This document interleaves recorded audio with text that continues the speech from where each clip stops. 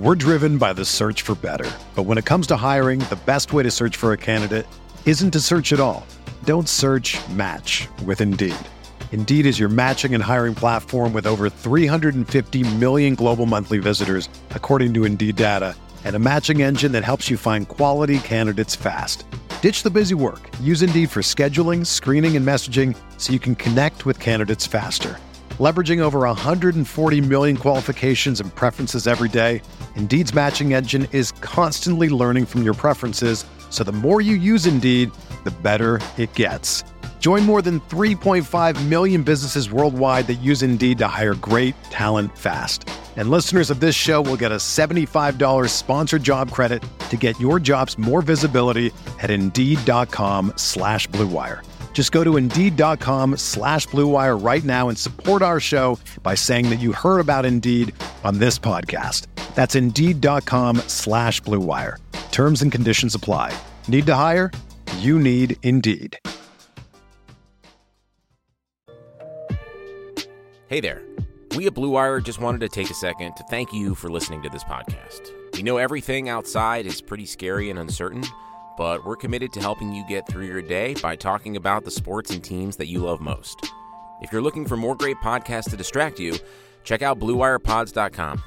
Thanks for listening, enjoy the podcast, and stay safe.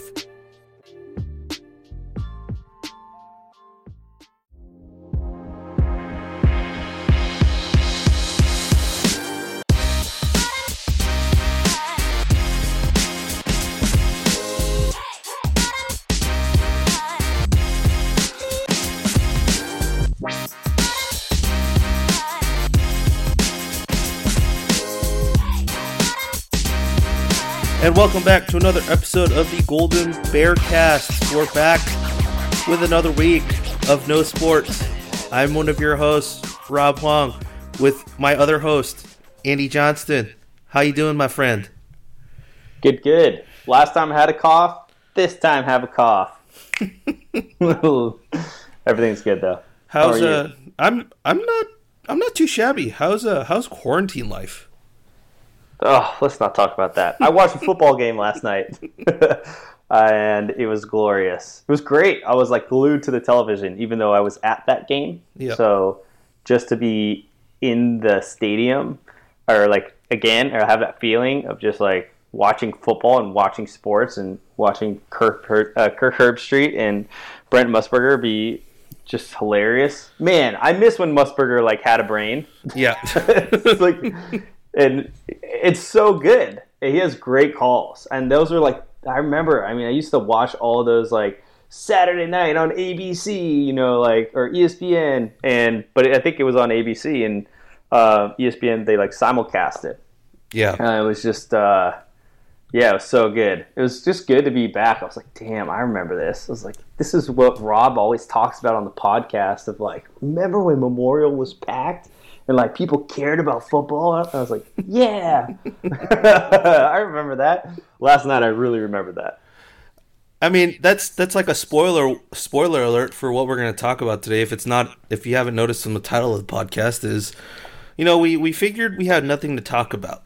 But we wanted to give our listeners some content to maybe take their mind and their audios off of the news and some other things just for at least 45 minutes to an hour or so. And so we figured we'd do a series on vintage Cal games and just rewatching them, kind of doing like a game breakdown of how we do our regular season games, but with old Cal games that, either we didn't watch on TV, or two, like, we're not Cal fans or did not attend Cal football games like at that time. So, that's different for me and Andy because we'll talk about it in a little bit. But, so the first game we have on this is the 2007 season opener against Tennessee. And so I'm going to go through this as if we just played the game yesterday. So here we go. September 1st, 2007, number 12, California hosts number 15, Tennessee, at home in the Saturday night primetime spot on ABC.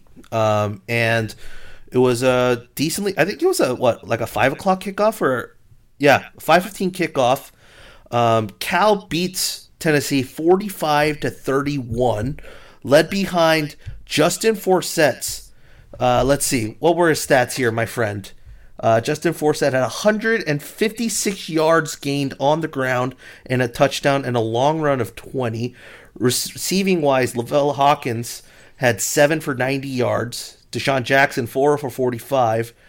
Cameron Moore 3 for 27, and Robert Jordan 2 for 14. Lavelle Hawkins also having a touchdown.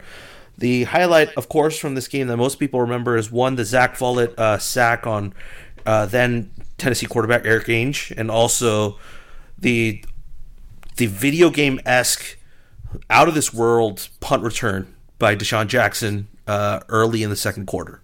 And my God.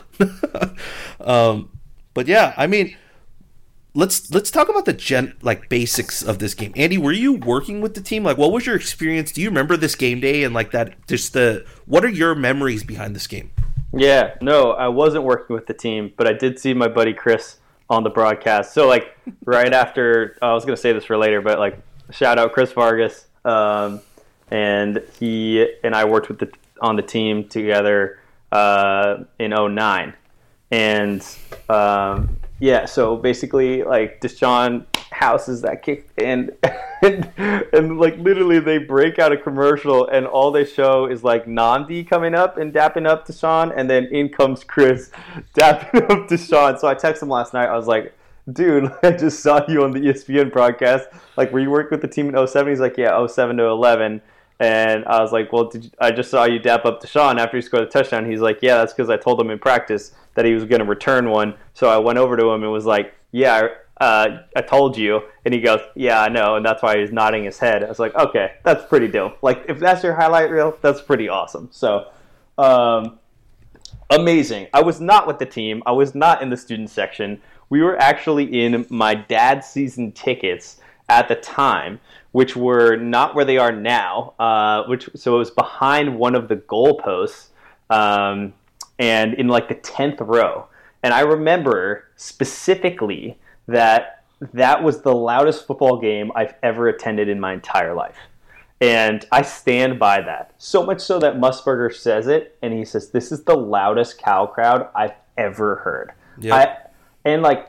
I went to Autzen, and Autzen was pretty crazy loud that year, but nothing has really ever topped Memorial in that game. Not going to the Horseshoe at the Ohio State game, like being at any sort of Pac-12 game that I've been to, like this tops it. It was just electric, and it came totally through the broadcast, which was just like awesome to have that kind of reaffirmed. Because 13 years ago, my memory is terrible. I mean, for you and me both, right? This was, I mean, our first like college game. For me, like this was my first American football game, like in person. And wow, what a standard this game set. But like, do you remember what it was like? Like just I mean, because you and I both did not watch this on TV. We were both there. And I remember you telling me earlier this week that this was the first time you'd seen this game on TV. And the same for me. This is the first time I'd rewatched I'd seen the Deshaun punt return highlights on YouTube and stuff, but this was the first time I'd seen the full game in like on TV with like the replays and everything. And man, like it still doesn't do justice of what at least my memory serves me as what it was like to be there that night.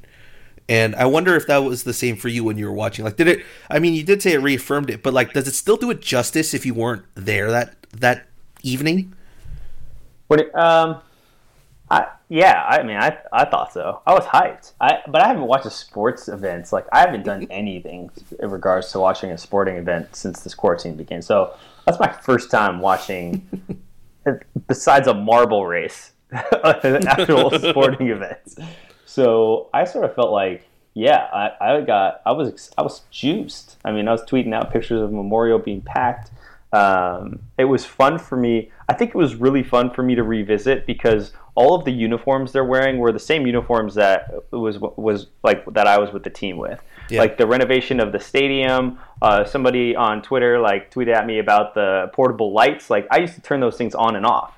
And then like the carts, seeing like my former boss in the end zone celebrating after a touchdown. Like it was just like I saw KP. Like there's players that I was around, Rulon Davis, like all these guys. Like Rulon, I think he ended up having an injury and gray shirted, like because he was on the team when I was there as a junior, but he was listed as a junior that freshman year, so he must have had, something of eligibility. But like there's just like a lot of guys that I'd kind of forgotten about. You get to see like Tyson Alualu and young Cam Jordan, and just like it was awesome. And like Javid coming in as like the Jet, and I was like, oh. Anyways, I'm getting too far along. I thought it was great. I loved every minute of it, and it kind of came at a perfect time. I had a blast. It was long, dude. Football games were long back then. Yeah, that was like 3 hours without commercials. Yeah, so that was also interesting. Do you remember that I went back to the history books and I went back at that day? Like, do you remember who the number one team in the country on that game day was? LSU? It was actually USC. Led by John David Booty. Oh, yeah. And do you remember what the biggest upset that day was? Yeah. Michigan. Right. Appalachian State. That was Lloyd Carr's final season as the Michigan head coach, because he retired after that season. Yeah. And yeah, like just seeing all those things on the ticker, and like, those little like game breaks where they go into the other games. Like, yep. They went to Boston College for a second. It was like Matt Ryan was still quarterback there. They went to Georgia, and Matthew Stafford was a freshman quarterback there. I saw on the little ticker on the bottom, Ray Rice had like 4 touchdowns. Yeah. It's just like all a throwback. It was it was cool. Yeah, Brome was still the quarterback at Louisville. Like he's now, what is he, a head coach or an offensive coordinator now? Like it's crazy. I guess we'll get into it right away. I mean, God, dude, the amount of NFL players that played in this game. Like I'm looking at the stat book and I'm like just going through even the Cal side of things, and like just looking at the names, right? Like we got Craig Stevens, Deshaun Jackson, Lavelle Hawkins, Alex Mack. Who else we got? Tyson Alualu, Zach Follett, Thomas Deku, Shaq Thompson. No, Saquon Thompson. Oh, sorry. But I don't think Saquon ever made it to the league. Saquon did play in the league. He played for the Broncos. He played for the Broncos for a season. Jeremy Ross, Cameron Mora, Javid Best, Robert Jordan, Forsett, Mike Muhammad. Yeah. I'm like going through the list here, and I'm like, I don't think Worrell or Felder ever made it to the league. Yeah, I don't think Worrell or Felder did. Chris Conti, freshman. Cam Jordan, Will Taufo. I still don't know how to say his name correctly. That's it. Then you also look at like Tennessee, right? You had like Arian Foster. Dude, Arian Foster was absolutely ridiculous in this game. The fact that he did it, like his draft tape, like it's just amazing watching this game, and that would never happen. That guy on that tape alone is going first or second round. Yeah. It was ridiculous. Yeah. He was unbelievable. I was like, this guy he's insane. He was at wide receiver. He's at running back. They're doing Wildcat. I was like, this is nuts. And then also, it was really interesting that Tennessee is running like 2 tight end sets, which is like what we're going to see next year. So I was like, oh, I expected to see maybe more of like the Cal, like Cal to Cal. I was like, actually, you could kind of map what Tennessee is doing on offense and say, I think that's what Cal's going to try and do. And it might mirror that season when the Raiders... No. That's way off. But anyways, when was Musgrave with the Raiders? Just recently, right? With this is Jack Del Rio. Yeah, the end of Jack Del Rio and the first year of what's his name? Gruden. Oh, the first year Gruden. Yeah. Yeah. Anyways, it was awesome. The talent on the fields, dude. Eric Ainge was unbelievable. I had no idea. I had blocked that out of my mind. I was like, oh yeah, we smashed you. You broke your back, and then it wasn't a close game. And then I rewatched. It was like I couldn't have been more wrong. It was a very close game, and he went absolutely bananas after getting wrecked by Zach Follett, and barely like. It took him to the second quarter or something like that till he missed a pass.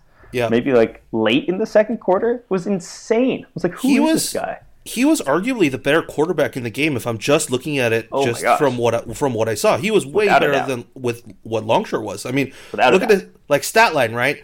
32 of 47, 271 yards, 3 touchdowns, sacked once. Nate Longshore's line was 19 of 28, 241 yards, 2 touchdowns.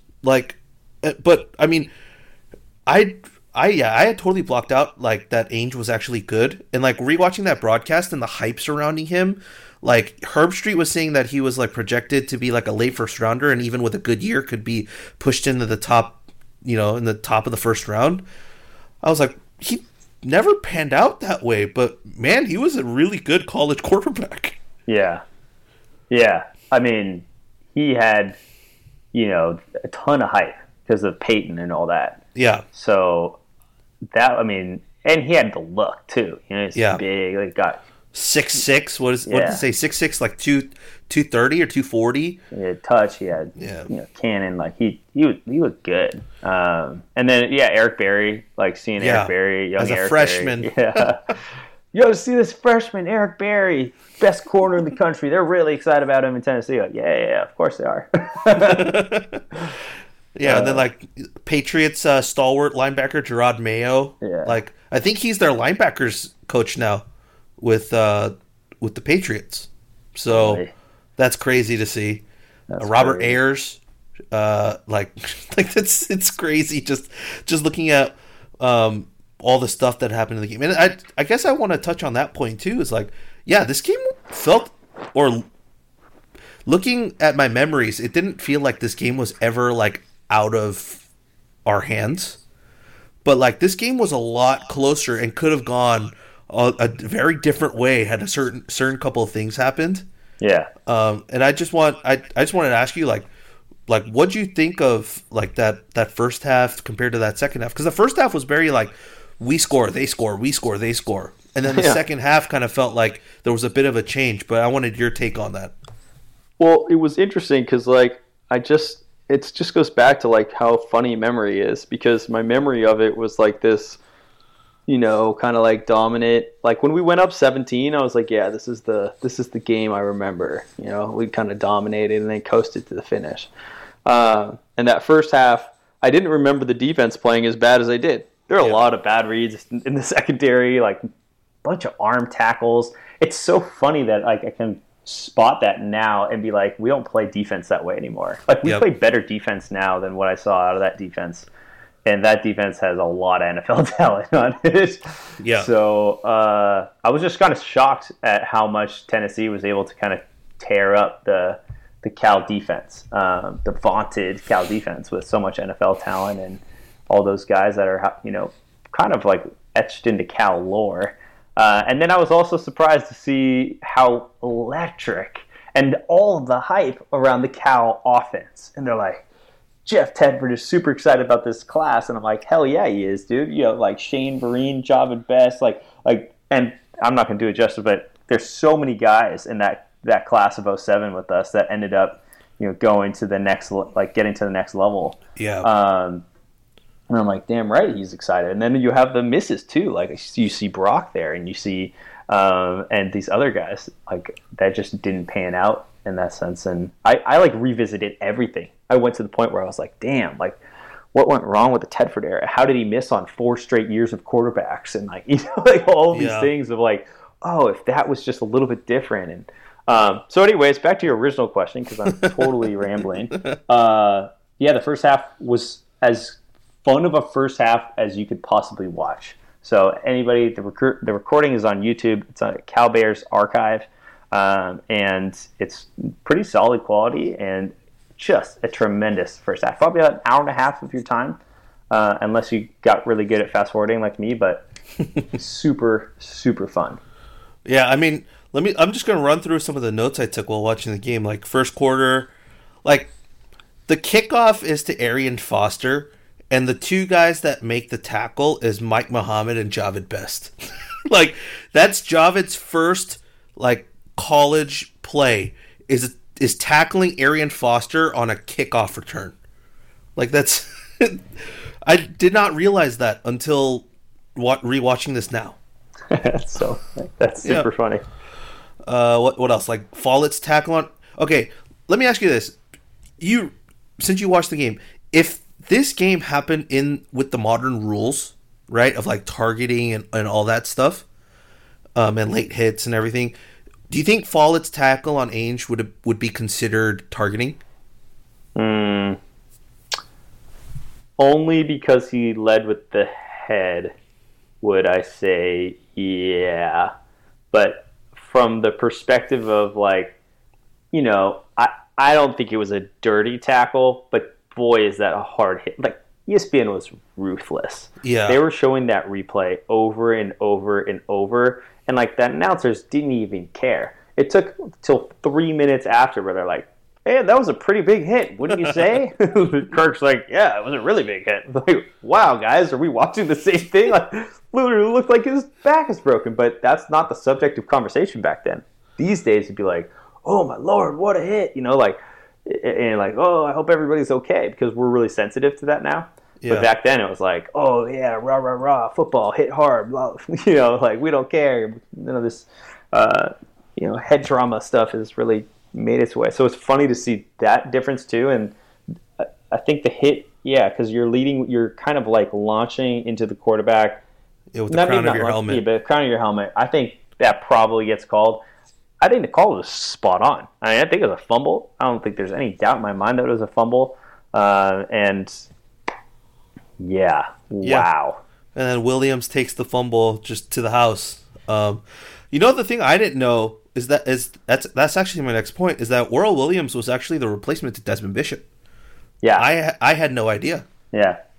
Which that was a little cool thing. And then of course Eric Berry, seeing him as a freshman and his first game is at Cal, and like where he is as a professional football player and how good he became, like, the rest is history, but it's like insane. And then of course Tree Sitters. Yeah. Dude, going back and seeing Tree Sitters and like them like interviewing the Tree Sitters. Zach Running Wolf. Yeah. Oh man, that was great. It was great. You know why it was so great? Is because Brent Musburger clowned on the Tree Sitters. I do remember that scene where he talks about World War I. Yeah, he's right? like, yeah, and he's like, actually, World War I was before 1923, so you might want to check your dates there, Zach. I was like, oh, God, Brent Musburger when he had a brain. Goodness. So if people don't know what we're talking about, like, they did, like, this intermission, or they did, like, this feature on the Tree Sitters, and they were talking to one of the guys, and one of them said, this is a World War I memorial, and this is, like, where my, like, ancestors are buried. And then Musburger, after that feature's over, just comes in with the whole, yeah, but no, that happened way before this, so like, yeah, this can't be a World War I memorial for you. Sorry. Yeah, he just like moves on with it, and it's just such a like a trolling burn, and I was shocked that Musburger said that on the air. Like, it was good. It was great. It was so good. It's great television. Yeah, and the two of them have such good chemistry on camera. Yeah, like that's why I loved playing the NCAA games too, because like the commentary in the games with Herbstreit and Musburger were like actually good. Yeah, it was always good in those NCAA games. And Herbstreit was rocking the what is it, like the, what do you call them, like glazed tips or something like that, frosted tips? Yeah, the frosted tips. Oh gosh, I was like, Kirk, that was not a good look, buddy. The mid to late 2000s look. Ooh, brutal. I had that in middle school, but man, I wasn't Kirk's age. I was not Kirk's age. Yikes.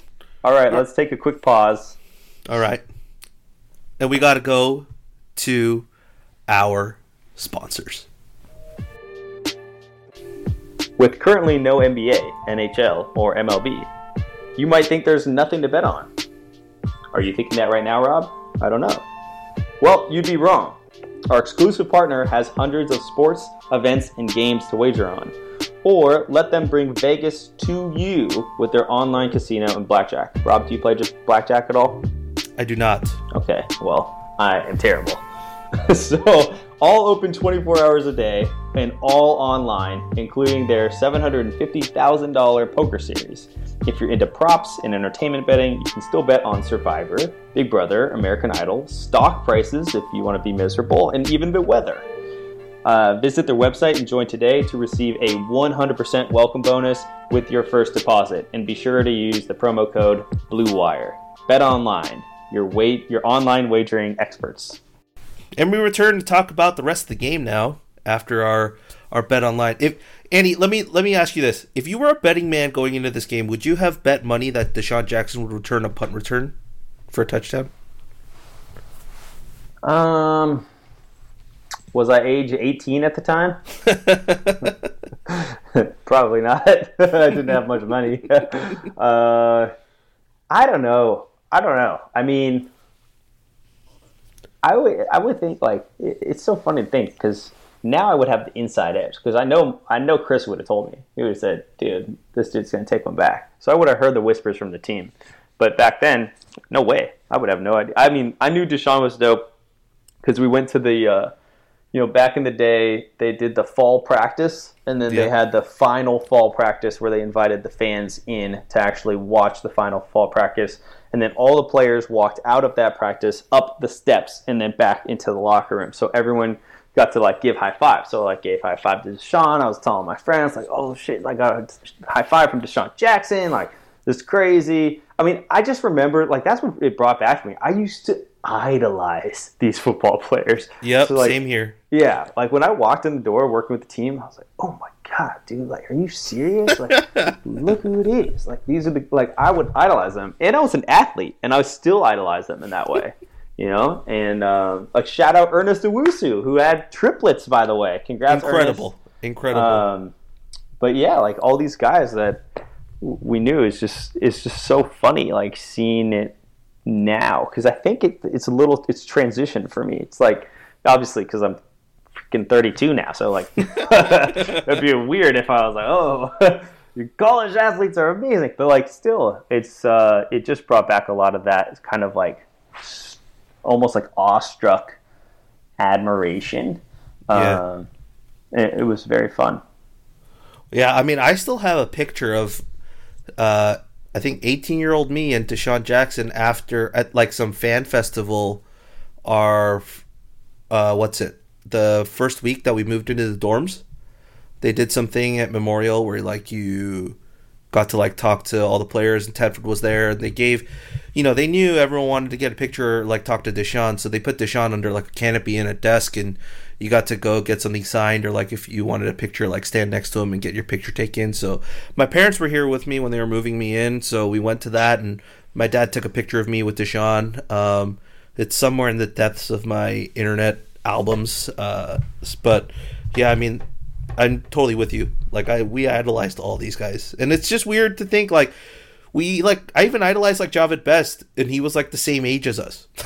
Like, yeah. he was in the same, like, year of us. Like, he was a freshman at Cal when we were freshmen at Cal. Like, him and Shane and all those guys. So, like, it's crazy to think about. But back to the game at hand. When you rewatch that Deshaun Jackson punt return in the second quarter, it still gives me goosebumps. Like, when he's standing back there, I know what's about to happen, and it still takes my breath away on what he does. Like, what are your thoughts behind, like, that moment in Cal history? I think that I'm looking at my notes because I'm, like, wondering if we skipped over some stuff before we got to that point. Because, like, Arian Foster, all right, I'll just run through these real fast. Yeah. Sorry to just, like, rewind real quick. But, like, Arian Foster on that quick pass outside, and the Tennessee offense was just operating fast and it was complex, and our defense was just behind. And then Arian Foster just juked 3 Cal defenders. It wasn't like it was an open play. He absolutely just worked. 3 Cal defenders got in the end zone. It was unreal. And then there was a quote that I really liked that I think Musburger said, which is like, Cal is a tough team with blue-collar kids who run the ball and play tough football in the trenches. And I sort of feel like, I wonder, had an open question. Like, why do you think we ever left that era? I don't know. Or not that era, but like with that mentality. That mentality? Maybe it's because... You think maybe it's because we switched head coaches who had a totally different offensive, philosophy? Yeah. I think it's easy to look back now, obviously, like with hindsight, and I can just criticize all I want. But, it's one of those things where it almost seems like Sandy did a really good job of kind of picturing where the future of football was going into being an offensive-driven league, because it's totally gone there. Yeah. But then disassociated kind of like what the core of Cal football lore had become and that identity. And so now we're kind of like at this point where we're trying to do a better job of blending both of those. But we have way more of that like classic Pete Tedford era kind of mentality with this team in 2020 today than we did, at any point in time from for the Dykes era. So it's just really interesting. It was really interesting to reflect back on that. Yeah, most definitely. I totally agree with you. And then, yes. But yeah, go on. Return. We're there. Yeah. So yeah, I just want to say, not even talking about the fact that Deshaun, the Musburger call is top of his career. Top of his career. Just shake and bake. The Wizard of Returns. Oh, baby. I was like, what? What? Who is this guy? It's just so funny. Compared to the Raider games where he's calling touchdown Bears when they're playing the Chicago Bears and the Raiders scored a touchdown. Anyways, what did you think? I mean, I still have a vivid memory of seeing that happen from the student section, in my head.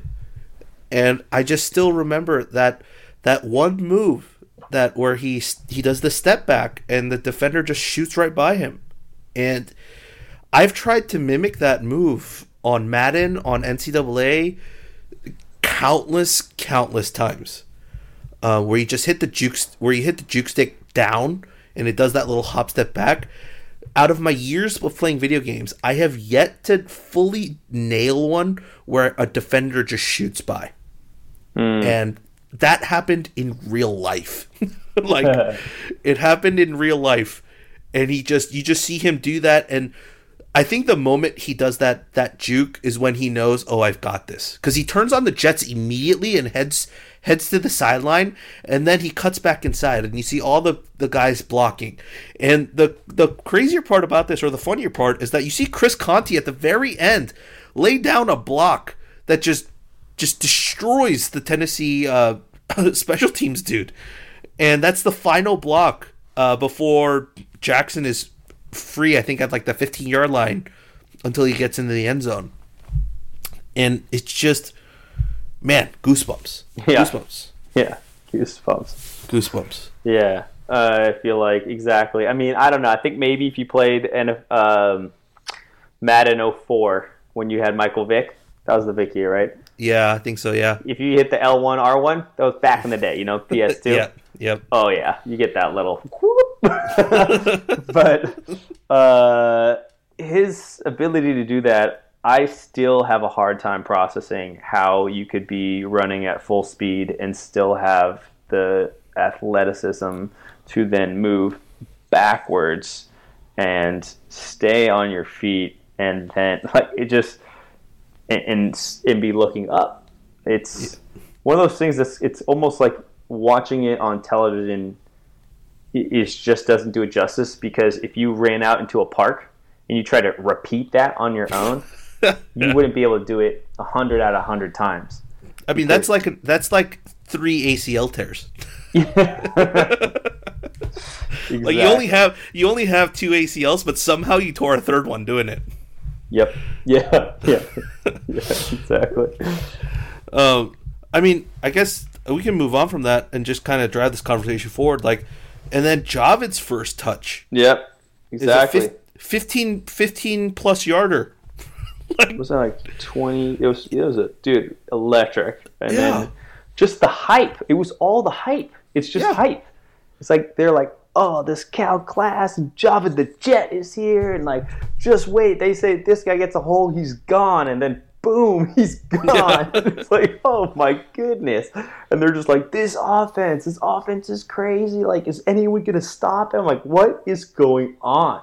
I mean, I just never heard this broadcast. So it's like, to hear it and hear how much hype. I mean, we were 12 in the country, and so it's justified. 12 beating number 15. I mean, just listening to the broadcast of how hyped people were about this Cal team, just emphasizes like my memory, right? Even more that like this was arguably like the most fun I've had at Memorial. Like that, I think if I were to rank seasons, no matter how the OCSN season turned out, it was still arguably like the most fun I had at Memorial altogether. As a complete season. And it's because of the hype too. It's because of just the crowd.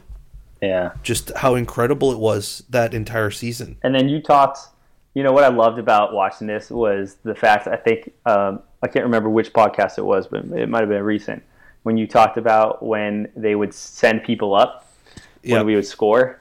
Yep. And then I look in the student section, and it just brought back this memory of like when we would be in the student section. I wasn't that game, but like in future years, and we'd be like, send them up. And we would just lift up one of our friends and be like, later. And they would float up. And like that was a tradition. And you're totally right. Like we don't do it anymore. Yeah, and those are, I distinctly remember you would send people up regardless of whether they wanted to or not. Oh, yeah, exactly. It's like, who are we sending up? And then you just see people like, anyone that's kind of on the smaller side is like cowering away. They're like, not me. We're like, get over here. Yeah, you're done. You're done. It's like you're... And then it takes you forever to get back to where you were. You have no idea where you are. Yeah, just the amount of people that are there. Yep. Man. All right. I mean, I guess we can kind of push forward later in the game. Like I can go into my third quarter notes. Like, did you have any other things from your second quarter notes? Just one. Phil Steele was the guy who was the college football expert. He still might be.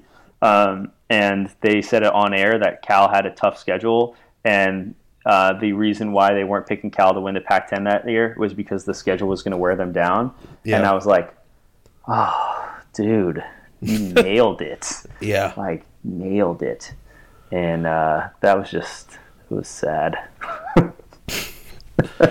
It really, I mean, because we know how it ended, right?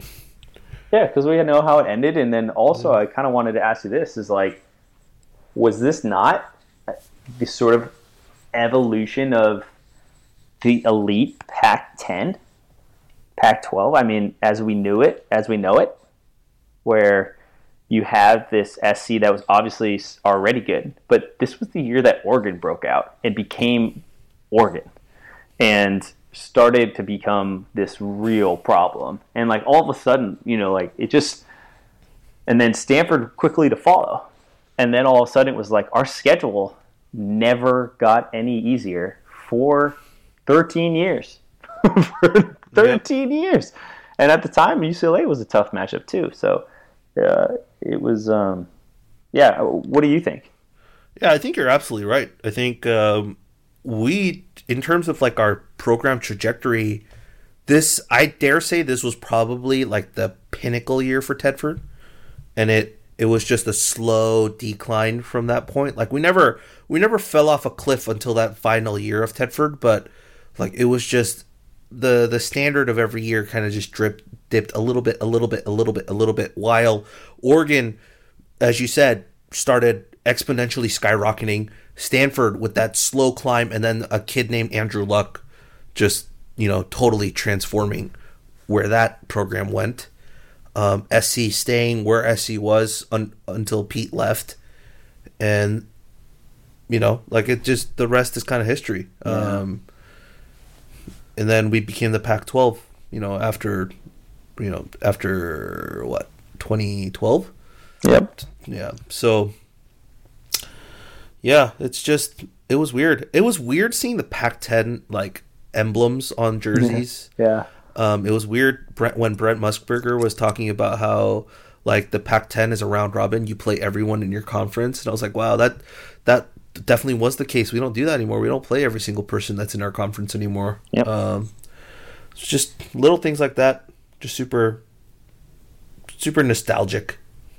But I mean, moving on to the third quarter, okay, here's my key point that I recognized from the third quarter. How was all our offensive weapons that elusive? Yeah. Like, how? Like that Robert Jordan touchdown, yep, where he like hops into the end zone. Yeah, it was like amazing. how athletic and elusive he is. Like Lavelle Hawkins, whenever he has the ball, anytime he has the ball, it's just and then like there was that Deshaun Jackson catch where he like stops and looks back for a second at a defender. Yep. And then he like takes off to the sideline, like holy crap. These guys were not only athletic, but like just their awareness and their like just elusiveness was just off the charts. I think at the same time, the thing, so you had this like, and that like this is the crux of this team. It was weird watching this game because I feel like you could see the entire 07 season play out in just one game. Was that this offense was incredible at times, but then it would just disappear. Mm-hmm. And it would disappear fast. And Longshore would get inaccurate. And past all of a sudden, Tennessee starts coming back. And our offense is 3 and out. And it was like, oh yeah, that's what the Tedford era was like. We would have those just dead runs where just like nothing would happen after mountains of success. And it was just really interesting for me to see that because you have those electric plays. So the highlights show you, man, this team's electric. But the game tape says, yeah, but they can be stopped too. And that was really interesting because I sort of didn't, remember that as well. Yeah, I think you bring up an exact point. And that actually might be the crux of this season, is that basically halfway through the year, luck wasn't falling our way. And we started to make mistakes. We started to not get those electric plays enough to sustain us. And I think that's kind of what other teams figured out towards the end of our schedule. And we just never recovered because that was our identity, right? In terms of our offense. And we just couldn't figure out another way to do it. I mean, it's kind of like those air raid teams or those teams that are like, hell bent on, long, deep threat plays. And if you stop them, like they're still going to go to it, even though they didn't connect on a single one that in that specific game, because that's part of their identity. I kind of felt like that was with us, is we're expecting Deshaun to break out at a certain point, or Lavelle, or just or Forsett.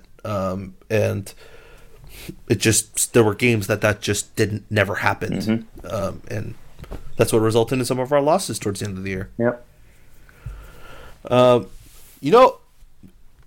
To note here, you brought up Rulon Davis earlier, and I'm going to be totally frank and honest here.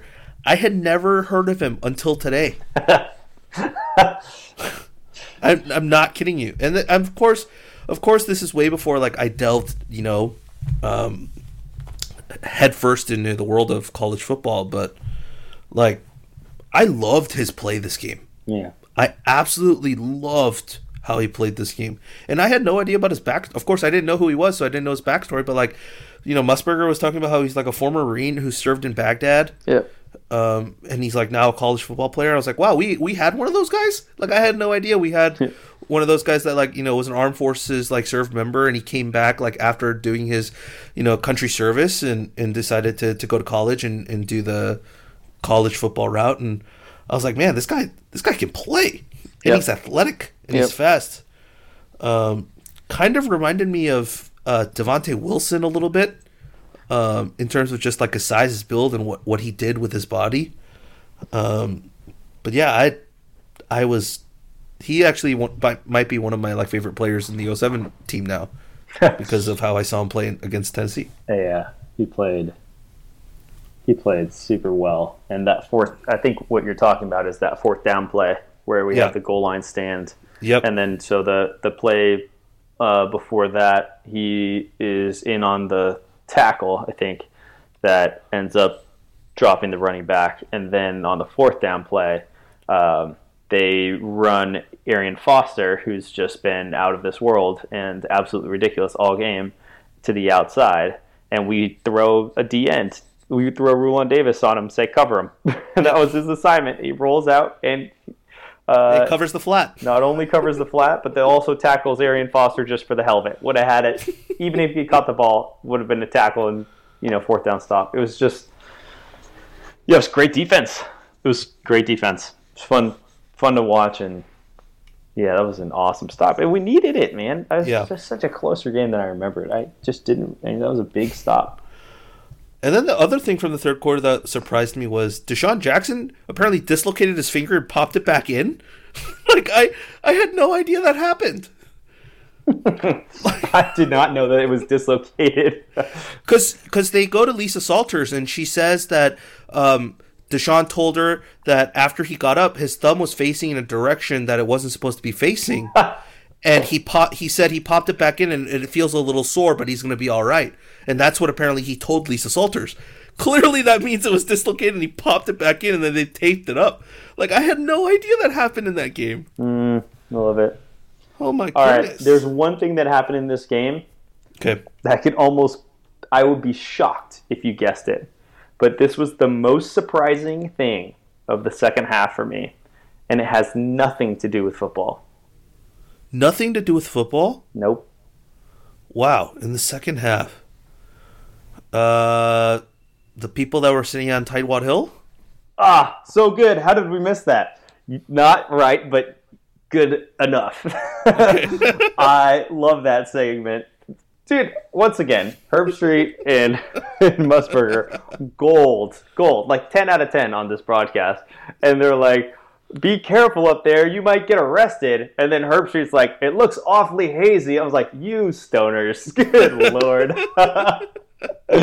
All of those have been way over my head freshman year until I got really introduced to the real Berkeley life. And it was just, yeah. So that was such a good segment. And like, I just love that they did that. It's just so fun. And like, it really captured the college spirit in a way that I'm going to sound super old saying this, but I just don't see that anymore because, like... Yeah, you don't. You just don't. You honestly don't. Yeah, so it wasn't that, but that was such a good moment. Really glad you called that out. My favorite moment of the second half was when they cut to the Busch NASCAR series. Oh, yeah. That's the... minor leagues of NASCAR that they cut in the middle of a college football game for. That's how popular NASCAR was at the time. I mean, just because it was in California, right? Dude, no, NASCAR was huge in 07. It was so big because ESPN had all those contracts. So that's right. So they had the Jeff Gordon NASCAR video games too. Mm-hmm. I do remember those. That was just. They're like, oh, it's the Busch series. And then they're like, did you watch the Busch series? Like, man, those cars go fast. I'm like, oh, God. Oh. All right. Here's one more thing that I noticed in the second half. All right. And it was after Forsett runs that 13-yard touchdown run in the fourth quarter. And he goes back to the sideline. And the camera cuts to him on the sideline. And it's not of him celebrating. Do you remember what it is? No. It's Ron Gould basically grabbing him by the shoulder pad and like yelling and pointing into his face. Clearly he had done something wrong on that play. And it's like pointing like at him, then like at the end zone and like pointing at him. And it was just one of those like, wow, like he just scored for us on a 13-yard run. And Gould is still coaching him up. Like, that to a senior, like not even like Javid or any of the younger guys. It's the senior guy that was Marshawn's backup for God knows how many years. Yeah, that's such a good call out. I did see like Ron Gould on the sideline, and I definitely miss having him on the sideline. But did you notice on a similar tone? And this will be my last thing. Robert Jordan scored a touchdown. Did you notice the celebration that he did? Because he goes to basically the first like row of fans, right? Yeah, exactly. And he does something. He does something. I don't remember what he does. What was that thing? I don't know. He did the family first. Marshawn, because him and Marshawn are related. Yeah. He does the family first celebration. And I just thought that was awesome. Which is now the name of Marshawn's foundation. Yep. It's a great throwback. Great throwback. I mean, I guess we can close out this game and in this segment with any closing thoughts you had on this game, just rewatching it and like what this game like meant to you as like a fan. Man, if I haven't done a good enough job in 50 minutes of explaining that, man. Yeah, I think let's let you take control, Rob. What did this game mean to you? Official attendance for this game, according to the stat book, was 72,516. Mm-hmm. Okay, imagine. Let me take you on a little journey here, Andy. All right, imagine you've lived overseas your whole life. All right, you've never seen a football game in person. You've never seen a football game on TV, even live. The only interaction you've had with American football is via radio on your drive to school by your dad. On the American Forces Network at about 7 a.m. every Tuesday, which would mean it's Monday Night Football on the radio. That is your only that, and maybe getting the Monday Night Football game on American Forces Network on Tuesday night is probably your only connection, and watching highlights on the ESPN Sports Center segment that also airs on American Forces Network. That's the only connection you ever have to American football. You come to college, you have no idea what college athletics or college football is about. And you end up at this place called Cal. And, of course, you buy season tickets. You're hyped. You're ready to go. And you enter the football stadium for the first time with all that emotion in you of, like, this is, like, my first, like, American football game.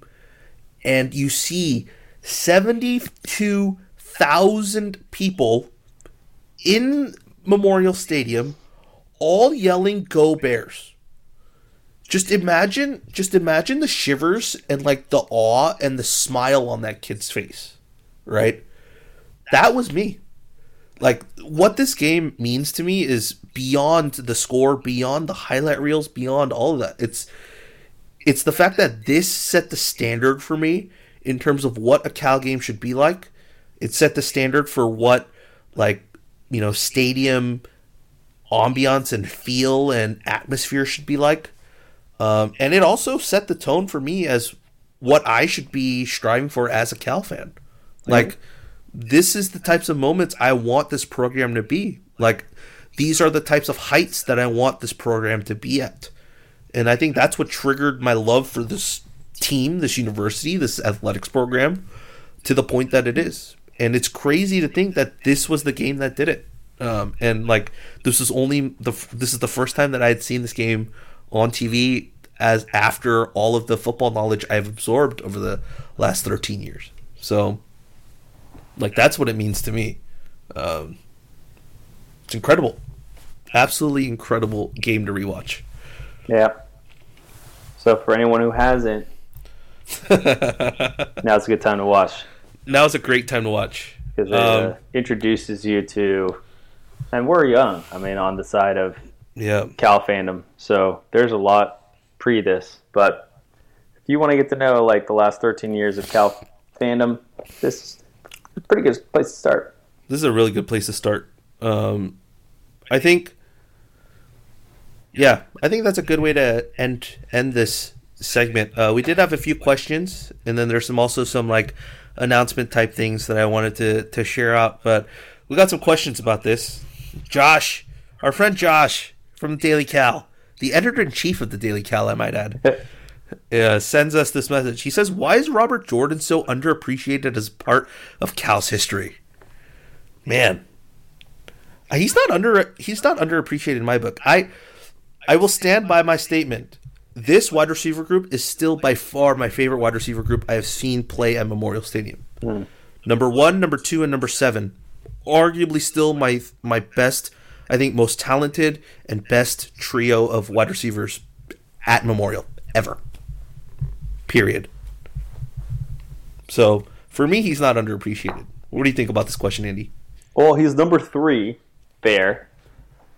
Is he underappreciated? I mean, he is, though. I think he is a little underappreciated because everybody would remember Lavelle Hawkins.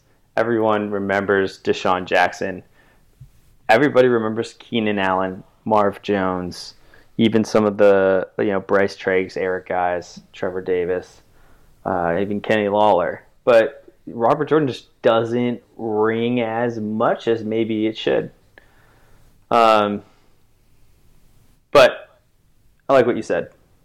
I don't think I could point to a receiving group that is as decorated or as good as these 3 guys.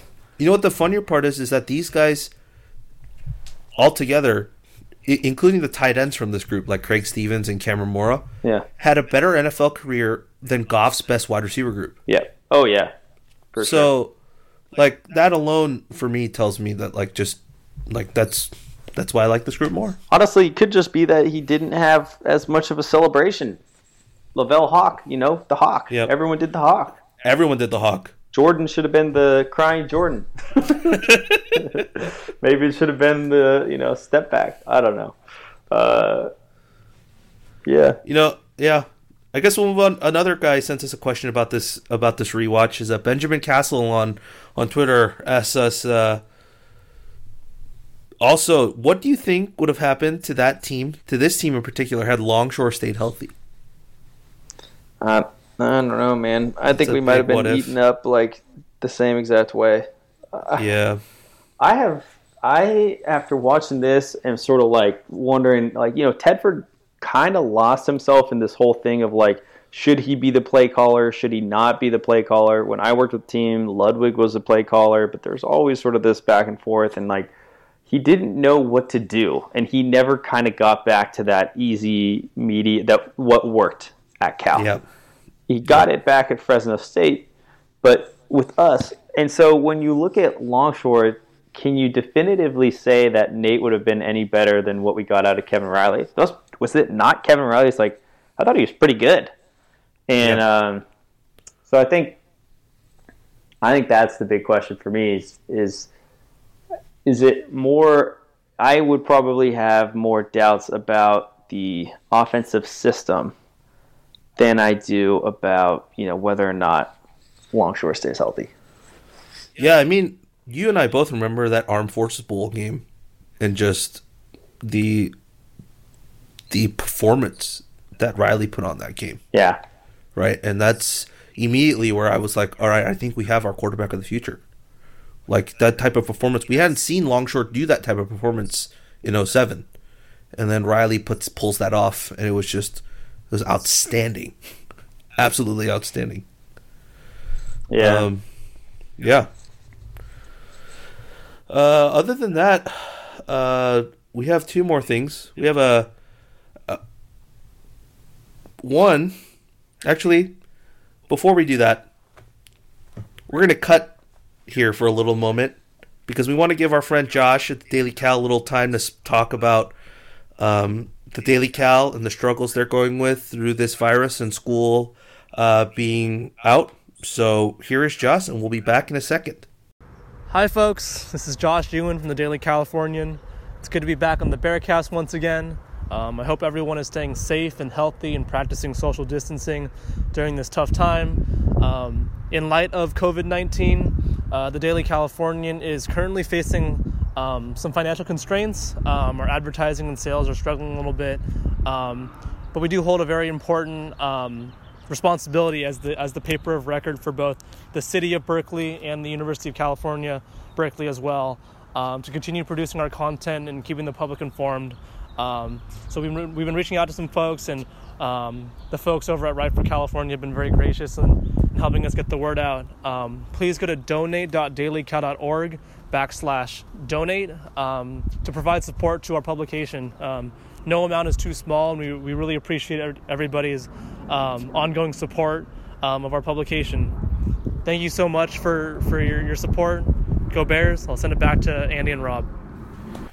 And so, yeah, if you can help out Josh with everything he said in the Daily Cal, they're, some of those guys and people that work there are dear friends of ours, and they're good kids. And so if you could help them out, spare some time, spare a little bit of money, greatly appreciate helping out, a student-run organization on campus. So please do that. And I guess to wrap up, some people asked, were there any recommendations you guys had to pass the time on this quarantine? So, do you have anything that you want to share with the folks that are listening to this to see if they have any, thing that you're doing that they could possibly do? Yeah, to pass the time. I mean, I'm blessed with a job that keeps me pretty busy during the days. But what my wife and I have done is, we just got some outdoor furniture that I'm going to build. So I've been building a lot of stuff. So I've done that as a way of getting time in the sun. So we're obviously lucky enough to have a backyard. It's not huge, but we have one. It gets sun for about an hour, from 2 to 3. So I'm really eager to get sunlight, direct sunlight. And I did that today. Just kind of went outside and laid down for a little bit. It was great. So I think doing small things that can kind of just get you outside. I know the next 2 weeks are sort of looking like they're going to be really tough. So it's just a matter of finding the little things that, knowing and taking the time to know yourself and know what you need to kind of make each day worth it. But I can't say that I'm doing the best job myself. It's just a matter of I know that I need to be on some sort of fitness, so yoga or a spin class. I know that I have to get outside with my dog for at least 45 minutes, and I know I have to meditate. And if I do those 3 things in one day, I'm probably going to end up okay. If I don't, I'm probably going to end up feeling pretty anxious. So it's just kind of leaning into things that you know. And then I also set a ton of limits on my iPhone. I set limits on Chrome. I set limits on Twitter. I set limits on texting so that I don't just take all this extra energy and invest it into my phone. And I think that's been helpful for me. But that's just what's been good for me. And so hopefully maybe it's helpful to somebody else. That's great. What about you? I've been spending a lot of time watching sports documentaries and stuff on ESPN Plus. A lot of 30 for 30s, rewatching and just having them in the background as I work. That's been super helpful. I'm super looking forward to ESPN today announced the schedule for the Michael Jordan documentary that's been hyped over the last few months, years. A 10-part series. I think it starts on April 19th. So I'm looking forward to that, definitely. They said it's 2 episodes a week, I believe, on ESPN. So that's something to look forward to. They said there's a whole bunch of footage there that has never been shown. So I'm hoping, crossing fingers, that maybe there's some footage from that infamous closed-door scrimmage from the Dream Team that, all those pros have always talked about. So that's one. I started... I'm halfway through Kobe's, it's not a children's book, but it's a teen book called the Wisner series. It's it's about a basketball team and a coach and all that. So the second book actually released yesterday or today. I believe it's today. So I'm halfway through the first book. So just going through that, and then I'm also reading just a crap ton of other books. Some West Coast offense books. I'm almost done reading Kirk Goldsberry's Sprawl Ball, which is about 3-point shooting and the changes that's created to the NBA. And I think that's it right now. And I'm also playing a lot of Animal Crossing. So building up my island. And, you know, if anyone wants to visit my island, just slide into my DMs. I'll give you my friend code. I have native peaches to my island. And, that's pretty much that. I guess the last thing is, on top of what Andy is doing, I think keeping in contact with your friends, either by Zoom, like Zoom Hangouts, texting, phone calls, and all that stuff super helps. Like, I'm thankful that I have a bunch of friends that I can call up, chat anytime I want. Even Andy, just text him whenever I want, and I know I'll get a response from him at some point. Doesn't necessarily mean I'll get one right away, but at some point he'll respond. So, you know, just little things like that, just to keep, you know, your social activity up, and you're not, you know, driving yourself into a corner and being alone. I think anxiety and loneliness and just that is going to get more prevalent as you stay at home and work from home. So trying to alleviate as much of that as possible. And if your only out is via Twitter and doing that with people, by all means tweet at me. I'm always down to you know, do conversations via Twitter. Granted, it might not be quick instant messenger like, but I'm always happy to respond. So you can always do that. And then of course, playing games online with your friends. Yeah. Recently we found a website that does code names. Yep. Horse paste. Horse paste. So a bunch of my friends, we did like a Zoom thing and we played code names for a couple hours. And then Jackbox games are always fun. If you have friends that either one of them has the game or one of them can stream it or put it on Google Hangouts like a screen share. That's always super fun too. So just things like that, I think definitely help out. Andy, last question for you before we head out on Discord. Roberk asks, talk about why Kings Canyon and Apex is a better map. No way. That's hilarious. Wait, on the Cal Discord? Our Discord channel. Oh, wow. Yeah. No, Kings Canyon sucks. I can't stand it. But we don't have to go down that path. I play a game called Apex, and they have two maps. And Kings Canyon was the first one. And for some, who knows why reason, they decided to put Kings Canyon back into the ranked format, and I can't stand it. My KD has just been plummeting because I am trash at that map, but the map's so bad. Anyways, for another night when we do a video game pod, we can discuss that much further. Why not? All right, that's it for us. You can find me at Rob11HWAG. You can find Andy at Andy J Beast Mode. You can find us on all your podcast services. If you're listening to us already, then you already know. And you can find all our written stuff at the newly created writeforcalifornia.com. And with that, as always, go Bears. Go Bears.